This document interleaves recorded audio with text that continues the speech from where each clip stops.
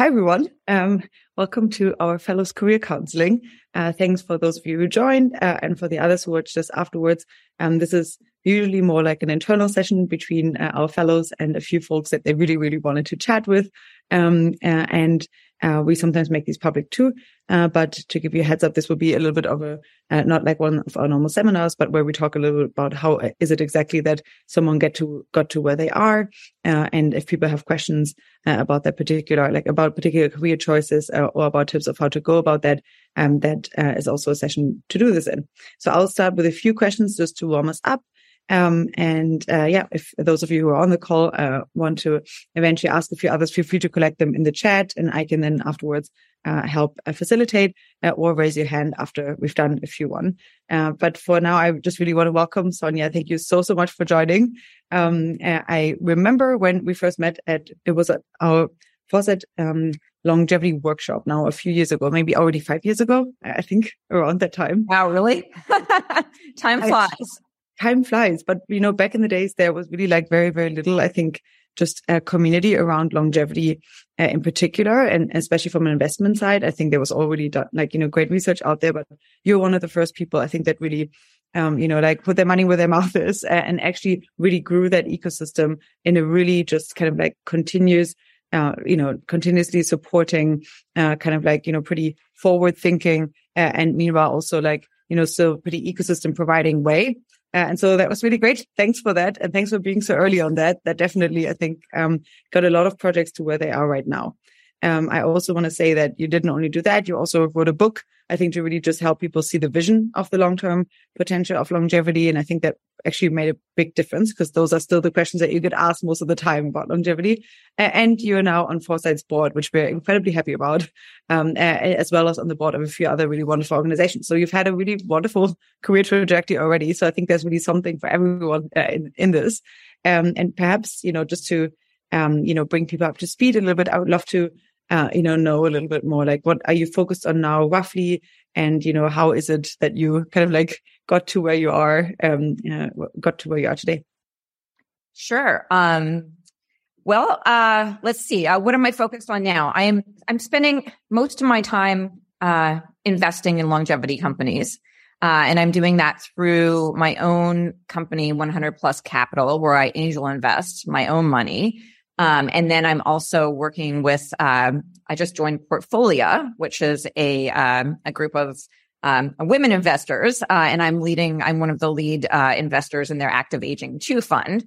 So I'm doing that. And then I'm also an advisor with, Felicis Ventures and BioVerge, which are 2, investment VC firms here in Silicon Valley. So I'm doing that. And then I'm also spending a decent amount of time helping the Alliance for Longevity Initiatives, which is a new 501c4 that's aimed at moving the longevity agenda forward on the political spectrum. So, for the longest time, people in Congress really weren't super aware of the possibilities for health span extension. So now we're working to help educate them and, get more money for longevity research, and also try to make the pathways for getting longevity therapies approved, a little bit better for entrepreneurs. So we're working on all those things right now. And I have a background in public policy. So since I have a background in public policy and I know a lot about longevity, the Alliance for Longevity Initiatives, it's sort of a group that makes sense for me to be part of. And so that's what I'm spending my time doing, that and longevity investing. So I guess you also want me to go over how I got here. Ideally, yeah. And if you don't mind, before that, I would love to know a bit, given that A4LI is also a lobbying organization, right? And Foresight, for example, is like a 501c3. So a research org, like, are there any particular differences that you see, like, just from an organizational perspective? I mean, like, you have a lens into, VC and like really like the corporate world, then into lens of like different types of, like nonprofit arrangements even. So I think it would be interesting to know just like, wearing different hats, what do you see are like differences in in the way that these orgs, function in their mission statements and so forth? Yeah. Well, they're all really important. And I've been involved with all of them, as you point out.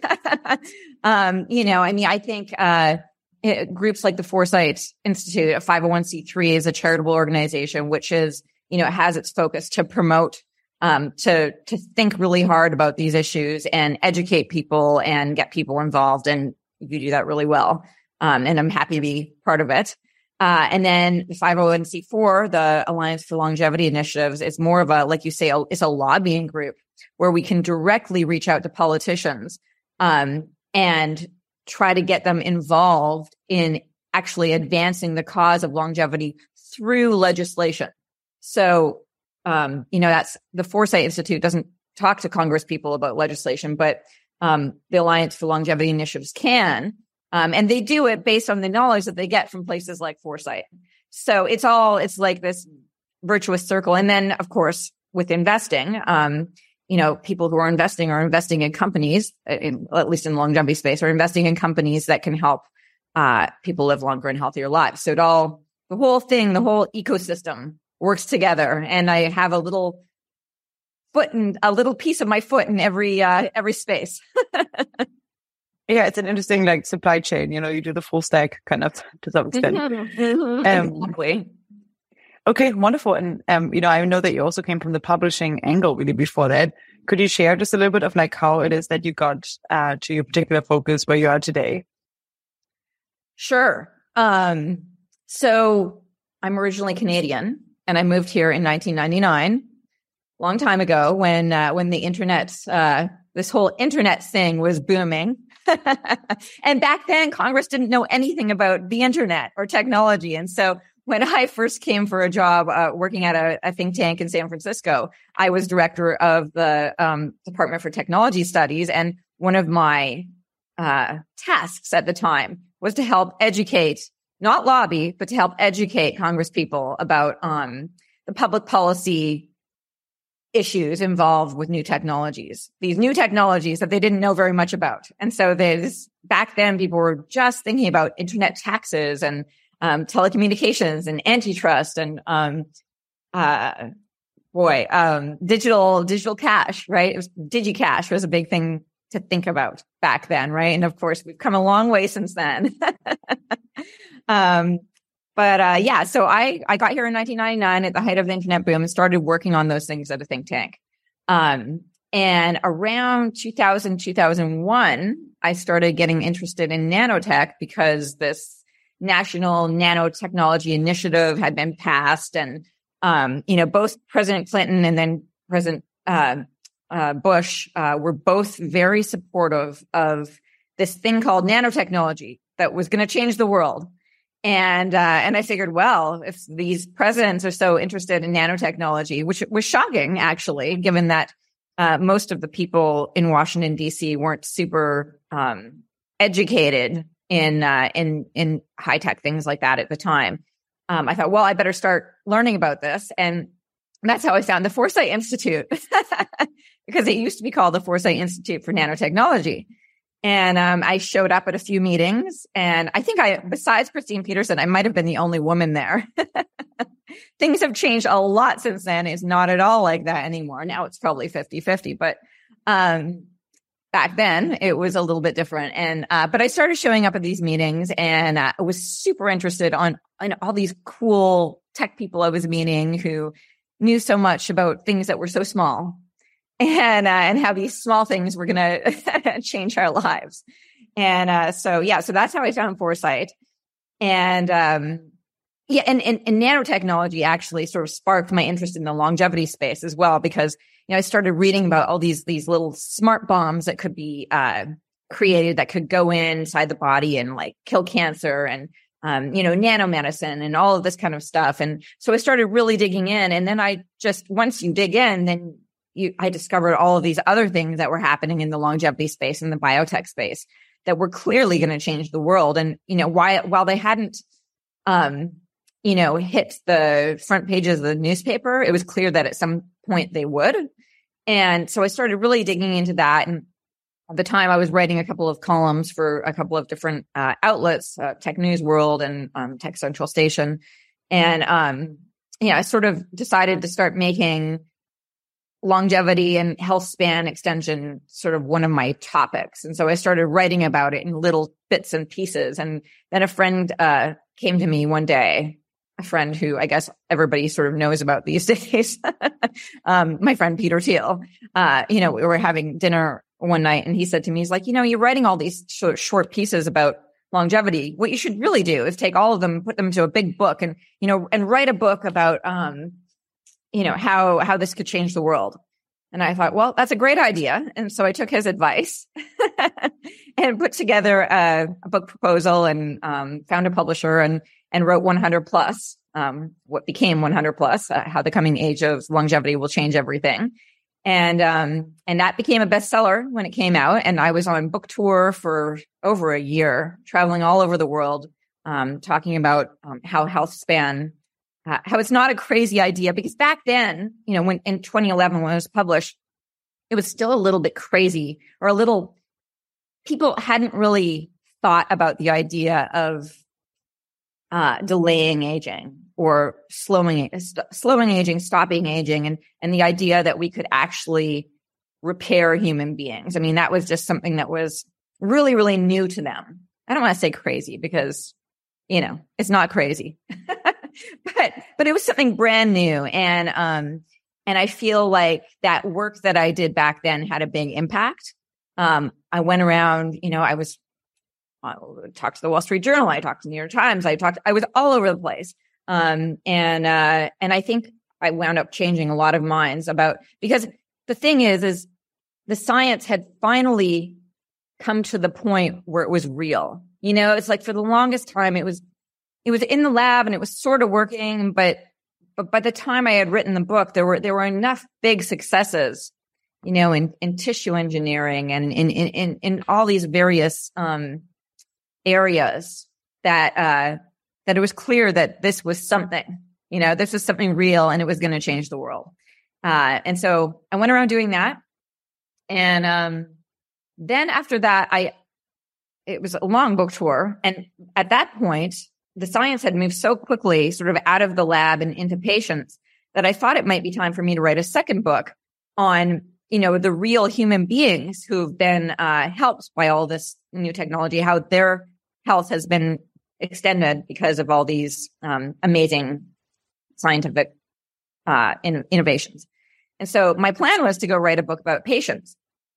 And around the same time, I started doing dishwalks with a number of friends. And one of my friends, Sunil Rajaraman, is an entrepreneur, and he had started this company called Scripted, which was a company that basically hired out freelance writers. And like if you're a big company like GE or Ford or something, or you don't want to have to hire people to write your blog post, you might outsource your blog post writing to a company like Scripted. Anyway, so he started this company. It got really big, and then he was sort of pushed out, and he was looking for something new to do. And he had this idea to start a media company, and he sort of tricked me into helping him. He said to me, he's like, well, you're a great writer, and I'm just sort of looking for someone who could be my editor in chief for a little while. It's just kind of part-time, you wouldn't do that much. And I'm like, yeah, sure, I'll help you while I'm writing my next book. And somehow that turned into me becoming co-founder of Unsugarcoat Media. But it turned out to be a great blessing. And I'm happy that it happened because, I joined as co-founder of Unsugarcoat Media, and our main property was a Bold Italic, which had nothing to do with longevity, by the way. It's a magazine aimed at millennials. And I became editor-in-chief of that, which I did for a year and helped manage, writers. At least it was a daily publication, and we published twice daily, and there were at least 40 writers who were working for me. And so we started this company, and, we went to a half-time job. Oh, it was crazy. But it was fun. It was fun working with all these, creative young people. And it was also fun problem solving a new company. So it's like, well, how many servers do we need? And how do we make money out of this? Is it advertising? Is it sponsorships? Is it, and all the things that you had to think about when you were starting a new company, right? And all the legal issues and all the, there was so much to do in a startup. and it was me and Sunil, and we were very lean. And then we sort of had all these other freelancers working with us. And so we started it, we ran it, and then we eventually sold it. And that was a great experience for me. I felt like I went to Silicon Valley University, I got to do the, start, run, finish kind of thing. And now I really understand the entrepreneur's journey, which I think makes me a better investor because I've been there and I've actually sort of done it. Right. So that was really great. But then I decided, well, this has taken me really far afield from what I was actually doing, which was trying to change the world and extend health span for everybody. And so I'm like, okay, well, I have to get back to my mission. But it was a nice break. Sometimes it's good to just stop. When you're hyper focused on something, sometimes it's good to just stop and take a break and do something completely different. And then when you come back, you have a fresh brain. And so I feel like that's what that did for me, which was also like really, really useful. So yeah, then I came back and I was looking for something new to do. I was going to go back to the book, and I talked to my agent and explained to him, what I wanted to do. And he said, "Oh, Sonia, let me talk to the publishers." He came back and he said, "Well, I've talked to them. The publishers really love you because they were very happy with the success of my last book. And they're like, well, but they don't think you should do the patient book because somebody else is already writing that." And I'm like, oh, so that was sort of disappointing. And he's like, but they want you to do a self-help book. Why don't you write a self-help book for like how to stay healthy? And I was just like, no. That is not what I want. That's not what I'm going to do. I'm not going to join that. There's already enough people doing that. And so then I was sort of just floating, and I went for lunch, probably just a few days after that, actually, at IndieBio. My friend Ryan Bethencourt, who started IndieBio, was there, and he was running IndieBio at the time. And we went out for lunch, and over lunch, he sort of looked at me and he's like, "I have a secret." He's like, "Can I tell you? I haven't told anyone else yet." And I was like, "Wow, this is great. I can't wait to hear your secret. Yes, tell me." And he's like, "I want to start a company." He's like, "I might leave IndieBio and I might start a company. Let me tell you about my company." And he told me about his company. And I thought it sounded fantastic. It was a great idea. And so I said to him, "Oh my God, Ryan, that's amazing. I will invest in your company." And he couldn't believe it. He's like, "Wow, that's amazing." He's like, "You're my first investor." And he's like, "I didn't know you were angel investing." And I'm like, "Well, I'm not really. I love this idea. And, I love you, and you're a great individual, and I will support you." And so he was super excited. And from there, it wasn't long after he left IndieBio and then, raised a bunch of money from other people. But then he also went around telling everybody that he knows, and he has a huge network, that I was an angel investor and they should talk to me. And I suddenly had all these people, who I might have actually known anyway, but they didn't think of me as an investor. They thought of me as an author and somebody, I was also involved in Singularity University, around that same time. And I helped start Singularity University. And, so I knew a lot of people in that, group.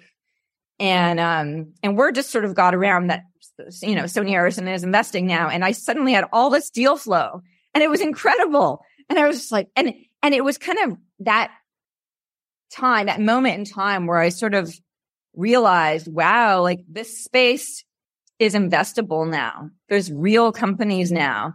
And maybe I should be spending my time helping those companies and investing in those companies rather than just, writing about them, right? I've already written about them. Maybe I don't need to do that anymore. Maybe I need to do something else to help this mission get accomplished, right? The mission of extending health span.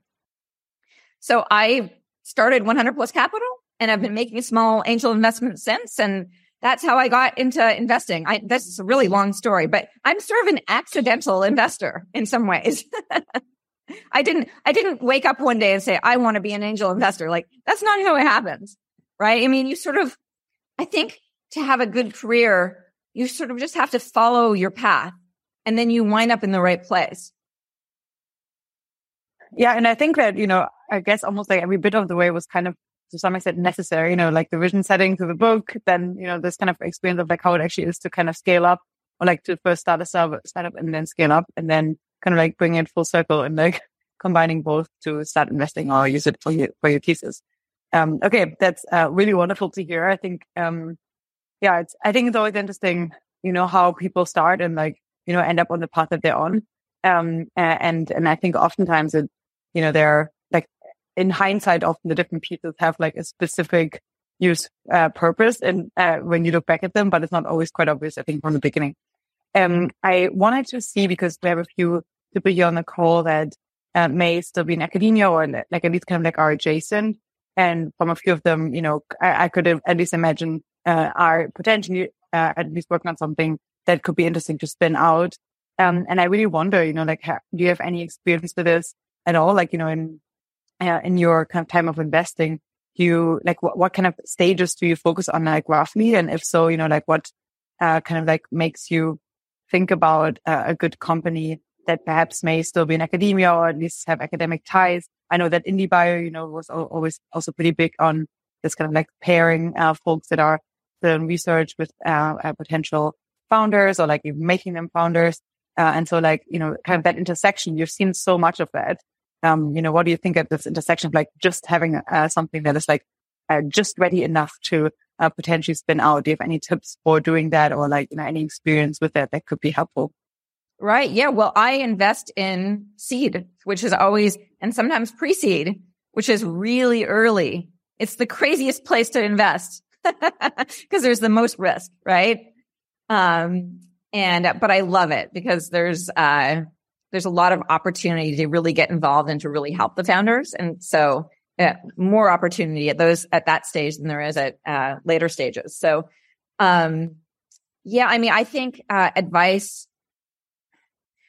you really need to make sure that what you're doing can be a product, right? That it's not just a science project. And sometimes it's unclear to the scientist whether or not what they're doing is still a science project or if it's a product. And sometimes it's unclear to investors too. I mean, I'm on the board of the Teal Foundation as well. And we had this program, it doesn't exist anymore, but it was called Breakout Labs. And it was meant to be that it was a funding to help people in that in-between space where they're more than a science project, but they're not really a company yet.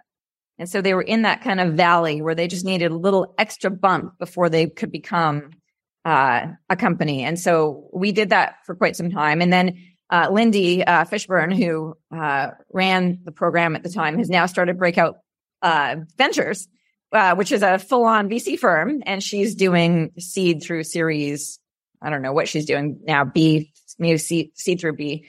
And she's invested in a number of those companies that came out of that program, but she's investing in the investment space now, and she's not just doing that Valley part. But I guess all of this is to say that before you try to turn your project into a company, you really need to make sure it's a company. Otherwise, it won't succeed. And the way you can figure out, and so now you're probably sitting there thinking, well, how do I know that? Right? And I think the way you figure it out is you go around and you talk to people, right? You talk to other scientists and see what they think about the viability of your work. And maybe you talk to some investors and some people in the business space and try to figure out if they think it's marketable yet. And from all that feedback, you kind of just piece it all together and figure out if you're ready or not. So it's a lot of talking, which I know some scientists don't really like to do, but it has to be done. And do you have any opinion that it's solely fine if not, if like, you'd recommend them becoming the founder or, more like a scientific advisor? Because I know that, many bio VCs have like very different theses on that. On like, what, should the scientists remain the scientist, or, should they actually jump into the founder role as well? I don't know if you've seen that work well or not so well for previous, projects. Well, from my experience, I'd say it's really rare for a scientist to also be a good CEO, because the skills of a good scientist are very different from the skill set of a good CEO. Some people can pull it off, and I have seen it happen, but it's really rare. And, it's very frustrating from an investor's perspective when a scientist who clearly doesn't have the skills to be a CEO is trying to be the CEO and just won't make room for somebody else to come in and help with the project of the company. And so that often creates failure for those people. And it is very sad to see, because you're like, wow, the science works. Just get a real business person and you'll be off to the races. Yeah. I definitely, I hear you on this. Dana from Breakout Ventures, she's now also joining a Vision Weekend, by the way, in the neurotech track. I think they have a really wonderful neurotech focus arm. And so, so I'm curious to, a few projects that she'll be discussing them. And so I'm an LP in Breakout Ventures as well. I also invest in VC firms, and I'm an LP in that one. They just had their annual meeting. It was fantastic. Oh, so wonderful. They're doing good work. Yeah. Yeah. A few of the bits that you mentioned were like really exciting. So I think for a few of the people that are on the call that will be going to Vision Weekend, San Francisco, Dana and Sonia, I think will also be at that one. Okay. Well, I mean, you already, I guess, we touched on one of them, but I would be curious if there's any, kind of like other do's or don'ts, like, just general bits that you've seen, like, I guess like common mistakes or also common things where you like, whenever you see this, you kind of like your eyes brighten up. Like, are there specific bits in like either in pitch decks or in like you meet a founder that, either give you like a strong hunch that could be something amazing versus a little bit of a hunch to pull back perhaps from the involvement? Are there any generalities like that? Yeah, no, there definitely are. I think the biggest thing is, one of the big things that I look for is focus. How focused is the entrepreneur on what they're doing? Right. So this happened to me recently. If someone comes to me and they're like, yes, I have this great idea for a company. Here's what I'm going to do. And it looks amazing, blah, blah. And they take you through that. And then they end, they're like, oh, and I have another company that I'm doing, and I'm doing this and this and this. And then I'm going to do this. And it's like, oh, no, you're not. You're not going to do all those things. You're going to try to do all of those things and you're going to fail because you don't have the discipline and focus to stay on track and do one thing. And so it's really important that whatever you choose, you are really committed to it, and you're committed to that thing, and you don't try to do 10 things, because if you try to do 10 things, you're going to fail. You have to do one thing and do it really, really well. So that's a big one. I think the other thing I would say, if you're going out and talking to investors, is to be really open about who you are. As an investor, I like to hear about the background of the people who I'm, might invest in. I want to know if they, grew up with a single mother, or I want to know if they, immigrated from another country and had issues coming in. And I want to know all of these things that made them who they are. I want to see that they've had challenges in their life and they've overcome them. And so those kind of people tend to stick with it, because the thing about being an entrepreneur is it's hard. I mean, you hit roadblocks all the time, and if you don't have the grit to continue on and move forward, then it just won't work. And you're not a good bet for me, right? My good bets are people who have encountered challenges, really hard challenges, and still made it. Yeah, I once went to like a kind of collective founders group therapy session where they kind of like all just kind of spilled their beans on all the insane things that they're dealing with every day. And it was pretty, it was pretty eye opening, because I think oftentimes we don't really talk about that because, or especially like we're not super incentivized to talk about it while it's happening, because it always has to be shiny from the outside. But it is just incredibly difficult, I think, from the inside view. And do you think that, these things, like from the kind of like stack of, I guess, like entrepreneurs, or like early stage founders and so forth that you've seen, have there been any changes, like, throughout, when you started investing, have people, like, is there like a general kind of like change of focus perhaps, or change of like general vibe in terms of people, that are coming in? Like, have there been any kind of interesting paradigm shifts that have made it, throughout the industry that, could perhaps be helpful for people to have the historic backlog in mind as they're entering, the field? Well, it's definitely different now than it was. I would say 6 years ago was when when this area became investable, and it's changed quite a bit from then. Now you see founders from all sorts of areas, not just, not just the core science. I mean, I see people coming from AI, people coming from psychology, people coming from all different areas who are interested in getting involved in the longevity agenda. And so that's definitely different.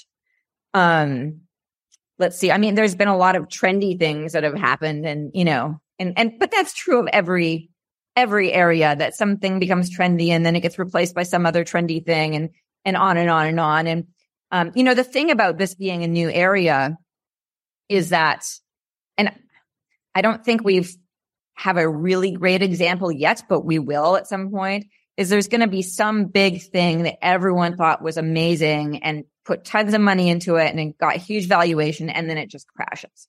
Right. So we're going to see that too. And so we have to be prepared for it, but it doesn't mean that the area is not worthwhile. Yeah. I mean, I think, even just from a foresight lens, you've said like molecular nanotech, and then that kind of term even got grabbed for something that it really quite wasn't, or like wasn't at least with the precision that folk had intended earlier. The same with AI, you first said like AI was really just describing AGI, and then folks came in and, like piled on the AI trend back then. And then AI had to rebrand as artificial general intelligence. I think you see all of these like interesting kind of like, trajectories and like it's more like an S curve, right? Where you'll have like a big bump and then you have like a bit of stagnation and a big bump again. But I think, again, that probably speaks also to the grit that you recommended people having of, having to pull through also in like hard times, like bear market times, what have you. And so forth. So yeah, I think, that historic lens is definitely something that I've benefited from just from looking at foresight archives to see like just even like how kind of like, just how challenging I think often tech development is. Okay, wonderful. We already have a question here, and that's usually, again, I'll just repeat the algorithm. Usually in the meetings, it's always, you can stop me from talking by raising your hand and asking a question. And so we'll go with Matthias first. Maybe you want to say a few words also about yourself, if you care, so Sonia has a bit of context. And then if anyone else would like to ask a question, feel free to raise your hand, and otherwise I'll get back to Q&A. Matthias, stage is yours. Hi. Hello, Sonia. So this was great. I could ask lots of questions, but I'll focus it to one. Just a little bit about me. So I'm a Foresight Fellow. I'm on the sort of intelligent cooperations track. So I'm mostly sort of in computer science and math kind of related things. But so the question I guess I have is, so based on the story you've told, you seem to have done like sort of a lot of talking about what was kind of at the time just like this sort of unusual idea, sort of longevity. And this was with sort of policymakers and investors and all kinds of people. And now you're also kind of on the other side of just sort of seeing like basically people kind of telling about their projects to you. And I'm just sort of curious. So as one, like let's say sort of somebody just, I don't know, has like an unusual project or an unusual idea. What is like the intention one should have when one is kind of talking about it? So like, like basically, I mean, just as an example of what you sort of said, like, why was it important to turn your essays into a book as opposed to, I don't know, just sort of having them be essays? And, I guess all sorts of things like that can basically be quite disorienting. So I'm sort of curious about that. All right. That's a good question, actually. I like unusual ideas. If you have one, I'd love to hear it. But I think that when you have something, an idea that's different, that really can change the world, you have to be careful with it. And I've always been very interested in this. I've always been interested in how words matter. And you really have to be careful about how you talk about something. So before I wrote my book, almost nobody was talking about health span. Everybody in this community was talking about longevity and we want to live forever and we never want to die and we're immortalists and, all of this really extreme language that scared people. And that is not a good way to get supporters. You don't want to scare people away from you. So if you have an idea that's unusual and strange and that people are kind of going to go, you really need to choose your words carefully and make sure that you're communicating the benefits and the value of your idea rather than the shock value. You don't want to shock people. That doesn't work. It makes them run away and it makes them not like you. And that's not what you want. You want people to join your cause because we can never, this is one of the things I've learned in my many years of doing things is that you can't do anything alone. You can You can do a lot of stuff alone. You can put your head down and you do a bunch of coding and put your head down and figure out some stuff in the lab, and you can do a lot. Your effort matters. But ultimately, if you want something to really take off and be big and be world changing, you need other people, and you don't get other people by scaring them away. So you really need to choose your words carefully. I guess that's my advice.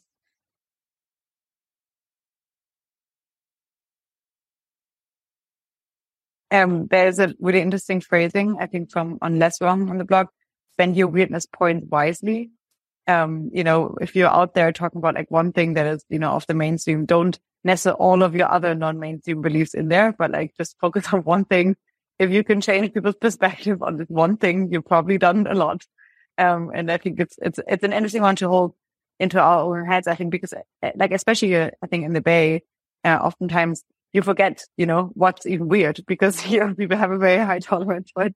And then you go out again into the world and you just realize how weird you are, or like how at least like, you have to like at least like rephrase a few things and maybe focus on a few rather than a few other bits. And it's an interesting, I think, culture shift too. Well, and on that point, Allison, I mean, I think that speaks to why so much innovation comes out of the Bay Area, is because we have a high tolerance for weird things, right? And we're able to sift through the weird bad versus the weird good, because there's both. Just because you're weird doesn't mean you're good, but there's a lot of weird good stuff in with the weird bad stuff. And we sort of celebrate weirdness here, and that's okay. Yeah, we certainly do. I don't know, Matches, if you have another one. Okay. Again. Sorry. I don't know how you want me to do this, but, okay, maybe So one question I have, just as a follow-up to what you said there. So in the case of longevity, for example, what was like the pattern? Because like my impression is that it's in a very different place now, say, than it was 10 years ago. What was the pattern of kind of sort of accumulating support for it, and what were kind of the most seminal moments that perhaps happened? That's one thing I'm curious about. Well, I think I'm biased, obviously, but I think my book had a big impact. And I think the biggest impact, well, maybe two things. The two biggest impacts that my book had were helping to change the conversation. So we started talking about health span, not lifespan. And I really made a huge point of that. Every single interview I did, every single talk I did, I said, this is not about longevity. This is about extending health span. This is about allowing people to live longer and healthier lives. We're not looking for some crazy Dorian Gray thing where like we're living really long and like we're like weird and crazy, right? We want to be healthy so we can be around and do the things that we all want to do to be with our friends and family and make the world a better place, right? And so I spent a lot of time saying that message over and over and over again. And I think that the pattern is choosing the right words that will resonate with people, and then repeating them, and then making sure other people repeat them. It's not just you. You need the Foresight Institute to repeat them. You need the other people involved in this area to repeat them. You need all of these people echoing you. And so you just need to repeat. And then it just becomes as if that word has always existed. And we've always talked about it that way. So that's the pattern there, I think. And it's a political technique. They do this in politics all the time. Like changing. He gave me a great example the other day, speaking of this, because I really love thinking about how to change people's perspectives and how to persuade people. And somebody had given me the example of, when people just talked about the estate tax, it was boring and no one cared about it. But once they called it the death tax, wow, suddenly people sat up and paid attention and hated the death tax. And so what you call something and how you call it and whether or not people are repeating it really, really matters. And how does one sort of find out like what a good approach to that is? Like, is it you sort of, like, for example, this health span thing, like, is it just one kind of tries various things and see how they resonate? Like, what was sort of the approach there? We brainstormed about it a lot. And Christine Peterson was involved in that. She's really good at this kind of thing. I spent a lot of time talking to a lot of people to think, because at first I didn't like health span because I thought it was kind of boring and it didn't really flow off the tongue. but we could not come up with anything better. And then we just decided that was going to be it. And, I spent a good deal of time thinking about whether or not that was the right word to be using. And so it's really just sort of all your little mini focus groups with people you know, and not just people who are in your community who like weird ideas. You have to go ask your Aunt Jane what she thinks about this, and your grandmother, and your, I don't know, the guy at the corner store, if he's ever heard of something like this. And would he think that is crazy? And you have to ask different people from different walks of life and see what they think of things. And again, that's where the community comes into this. You can't do it by yourself. I think Christine is the one that I think coined open source. Open source rather than, I think it was like, what was it, free software before or something like that, where people really couldn't quite pass out that it wasn't like that you didn't have to pay for it, but that it was just free and available. Yeah, the words. See, the other thing about picking the right word is it has to be true, right? That's why the free thing didn't work. It has to be true. Yeah, there's also, I think, similar efforts you find within cryonics and biostasis, that kind of like remodeling then crypto and Web3, crypto remodeling itself to Web3 as just a more academic, perhaps like, easier digestible term than crypto, which, is usually like, I guess more associated now with scam. But I feel like, you see that all the time where suddenly, and then it's always interesting. There's this time where people are still using both terms, and then like a few months later, people switch to one. Right. I think, words are really like shedding points in this regard. But Matthias, do you have a specific area that you think you're branding? No, I mean, my question actually just sort of comes from just, well, again, so again, we since we are, like, I was at this Foresight workshop just recently, and I really got into this idea. Okay, I should sort of, present more about the things I do and sort of in general, sort of stuff like that. And, again, I'm just sort of thinking about like things that are kind of disorienting or I guess unclear about that. I mean, another thing that is often sort of like people are often sort of say, okay, like sort of know your audience, like know who you're talking to basically.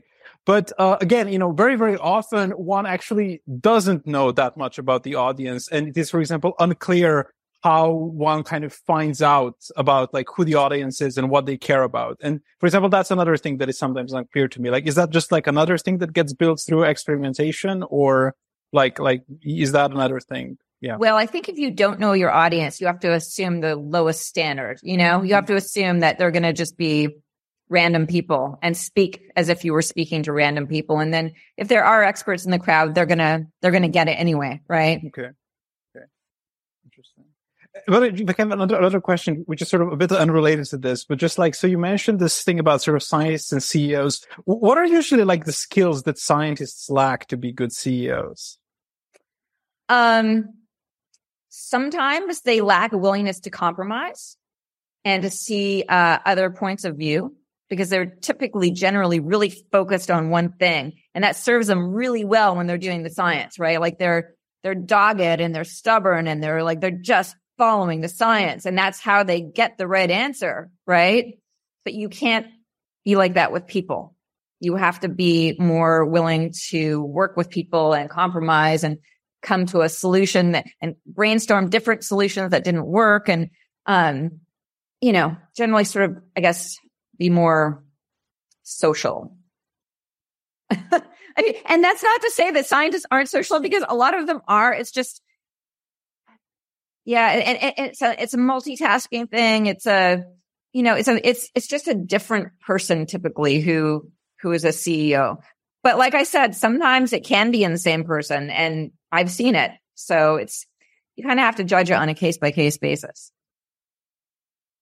I always found it interesting when, for example, whenever you're doing a thing, you're not really talking about it. Whenever you're talking about it, you're not doing it. And so there's this kind of weird relationship where I think, and what you said is, if you want to have something that is actually world changing, you eventually need to have a lot of people know about it. But it always feels pretty insincere whenever you're talking at conferences about the thing. You're not actually at the moment, like actually working on it. And whenever you're actually making progress, no one really knows about it. And I feel like, being willing to just go out and talk a lot about your project. I think that usually, like from the CEOs that I know that, have built really, really successful things, they're just out there all the time. They bring like at every point in the conversation, you know, they bring in the company, not in a way where it's like incredibly annoying, but like they always find a way of like of making people aware that this is happening. And that is something that, you know, at least many of the scientists that I know of like feel sometimes uncomfortable with, you know?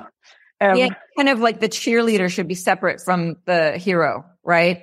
Yeah. The hero is the scientist doing the work, and the CEO is the cheerleader going out and getting people excited about what's going on. Yeah, they could definitely restart it. And you know, while we're at it, like, what do you think, you know, of a difference between like a good investor and a good entrepreneur? Because I think that many folks that have started out as an entrepreneur eventually get into angel investing, right? But those still are still, you know, somewhat different. But I think, you know, for folks that are a little bit later on, you know, that would be interesting to know as well. Like, do you see like a difference there between those two skill sets? Oh, yeah. They're very, very different. And a lot of entrepreneurs who go into investing sometimes absolutely hate it and then leave investing and go back to entrepreneurship. I've seen that many times. It's definitely a different thing. So, you know, this is going to sound weird, but investors tend to be more risk adverse, and entrepreneurs are the ones who are really taking the big risks, right? And, you know, investors spend a lot of time listening, and less time talking, generally the good ones. And, you know, entrepreneurs are the ones doing, right? Like you just made that point earlier. The entrepreneurs do, the investors are just there to support, right? And so typically when entrepreneurs become investors, they get really frustrated because they want to jump in. They want to go and do that. They want to go and help with this product launch. They want to do that. But as an investor, you have to sit back and you have to be happy watching other people, you know, get the success and watching other people do the work. And it's great that you're making money along the way, but they're the ones who are going to really shine, right? They're going to take center stage. And so it's a very different personality. The investors are kind of back in the background watching, and the entrepreneurs are the larger than life people out there doing things. Yeah, I definitely know. I think a few angels that have that bias where they just kind of like basically become a co-CEO of a company that they invest in or something, you know, that's like very involved. Yeah. At that point, it's like, well, you might just join the company and be done with it. Yeah. They take the skin in the game thing very seriously, I think. Mm-hmm. Yeah, I'm also curious, you know, have you seen the investing scene at all change a lot? I mean, like, you know, for one, you know, it is true that, you know, we're definitely in a interesting economic time right now. But I think for people, like, I mean, on the one hand, it would be interesting to know like a little bit of a larger time span. You know, how have you seen like the general investing landscape shift over maybe since you've been involved? And then, you know, in particular lately, I certainly know of many projects that are raising that are finding it harder right now. And if so, you know, is there anything in particular that, you know, you can, any insights that you may have on like how to navigate these interesting times? Right. Yeah, it's very difficult right now for companies everywhere. You know, some investors will say, well, if you're a great company, you have nothing to worry about, and no matter what the economy's like. But I'm telling you, there are a lot of great companies out there who are struggling because they're running out of runway and they can't raise. So the biggest thing right now is to have enough runway, have enough cash to take you through, to get through all your milestones so that you can raise the next round. So that's what I'm focusing on telling my companies right now is let's just make sure. And if you don't have enough runway, you need to cut back a little bit so you have more runway. Like that's really, really important. Is your goal as an entrepreneur is to stay alive. The goal of the game is to not get killed. You need to stay alive. And in order to stay alive, you need more runway, right? So that's it. And it's really, really tough right now. And who knows, it might get even tougher in the next year or so. So that's the short term. You know, in the long term, everything eventually shakes out, right? I don't really know what to say about it. Was there something else you wanted me to say about the industry? Well, just, I think, I mean, since you've been investing, because I think these cycles, you know, kind of come and go. And at least for a few people that I've talked to, they're like, well, now is a really great time to, you know, get talent relatively cheap if you already have a company. And like, you know, I think that there's probably like some benefits to the entire thing, but it's, I think, you having perhaps seen like a few of these cycles, or at least like, I don't know if it was quite the same, but like, are there specific bits where, people can perhaps time their focus better or something at the moment? Yeah, well, it's definitely easier to, hire people for cheaper, right? And it's better for investors to get better valuations on companies. I mean, so like there's some upsides to a worse economy. I mean, it's the opposite, like when everything is really, really hot and there's too much money around, and, it's actually sort of worse the other way around, where all these companies are taking so much money and they're over hiring, and it creates this cycle where this atmosphere where there's no discipline and everything kind of just gets thrown all over the place. And that's actually really bad for everyone. It's bad for the companies that are getting money. It's bad for the investors. It's bad for society, because then things don't happen the way that they should. And so it's actually better it's better to have to really slim down and look at things and be disciplined and really focus on the goal. That said, it'd be nicer if we weren't quite so tight right now, but the really hot market is super bad. Yeah, I always also think it's interesting, the amnesia that happens. Like, people always forget about the last time that the markets were down, the moment that the markets are up. It's really, really interesting. I think, that like we just can't hold it in our head that this is those are cycles. Yeah. It's pretty crazy. Okay, well, wonderful. Maybe, just as a kind of, I guess from an interest point also for people that, perhaps, and at least I know of at least of a few fellows who like, they could go down either way, and they're trying to look for something that, is just a little bit like, I guess perhaps like still new and fresh on the horizon. So, okay, to provide more context on this, we just reviewed our fellowship applications for next year, and we have never had, so last year at the end of December, we had as many applicants as we had this year by the beginning of October. And so we had double the amount of applicants as we had this year by the beginning of October. And so we closed the fellowship early this year. And one really big difference was also that we had a lot of folks that were in their teens. And that was for the first time. We had, I think, over, is that what you said? In their teens. Yeah, in their teens. So, I think it was a little bit more than 30 applicants were in their teens that applied. And many of them are kind of in the state where, they're considering dropping out, and they're also considering, their next career move, and they want to go into something that, is like they're pretty ambitious. They are pretty, pretty risk taking, I would say, just from what I've seen from what they've already done. And so they are more at the stage where they could go anywhere still. They haven't really specialized yet, even in a university degree. And so, are there any specific bits that you think are interesting for someone who's really at that blood young stage where they, haven't even specialized very much yet? Are there specific areas that, you want to pinpoint potentially as, interesting bits to dive into? Well, that's great news that you have so many applicants. And it's also great to hear that there's lots of young, ambitious people interested in this area. I think you need more than ambition, though. You also need to have, I'm not saying you have to have a university degree, but you need to have a really great idea.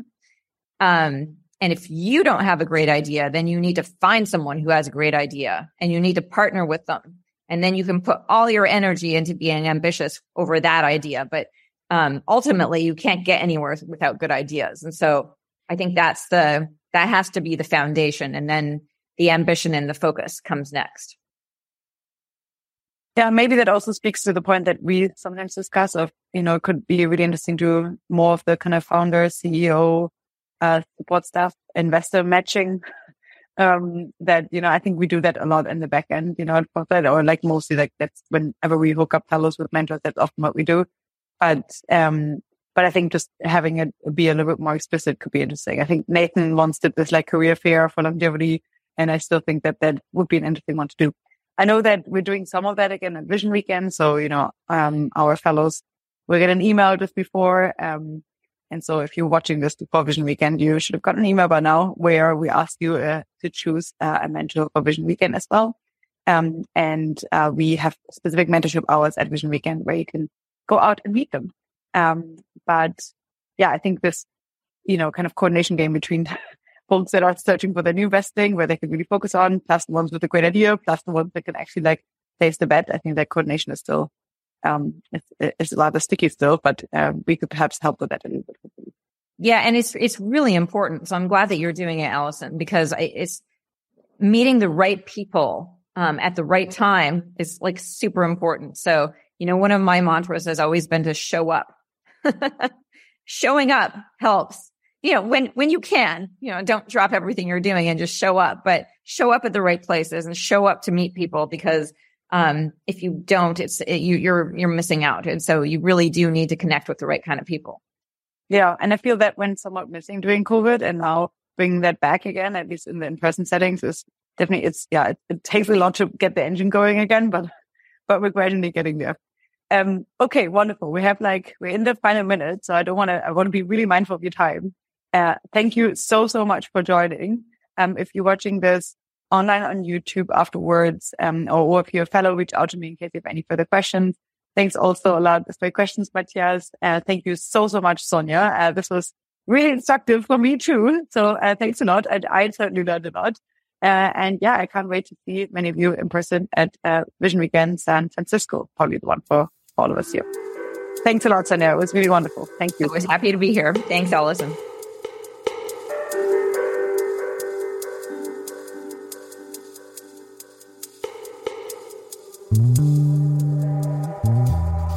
Did this conversation pique your interest?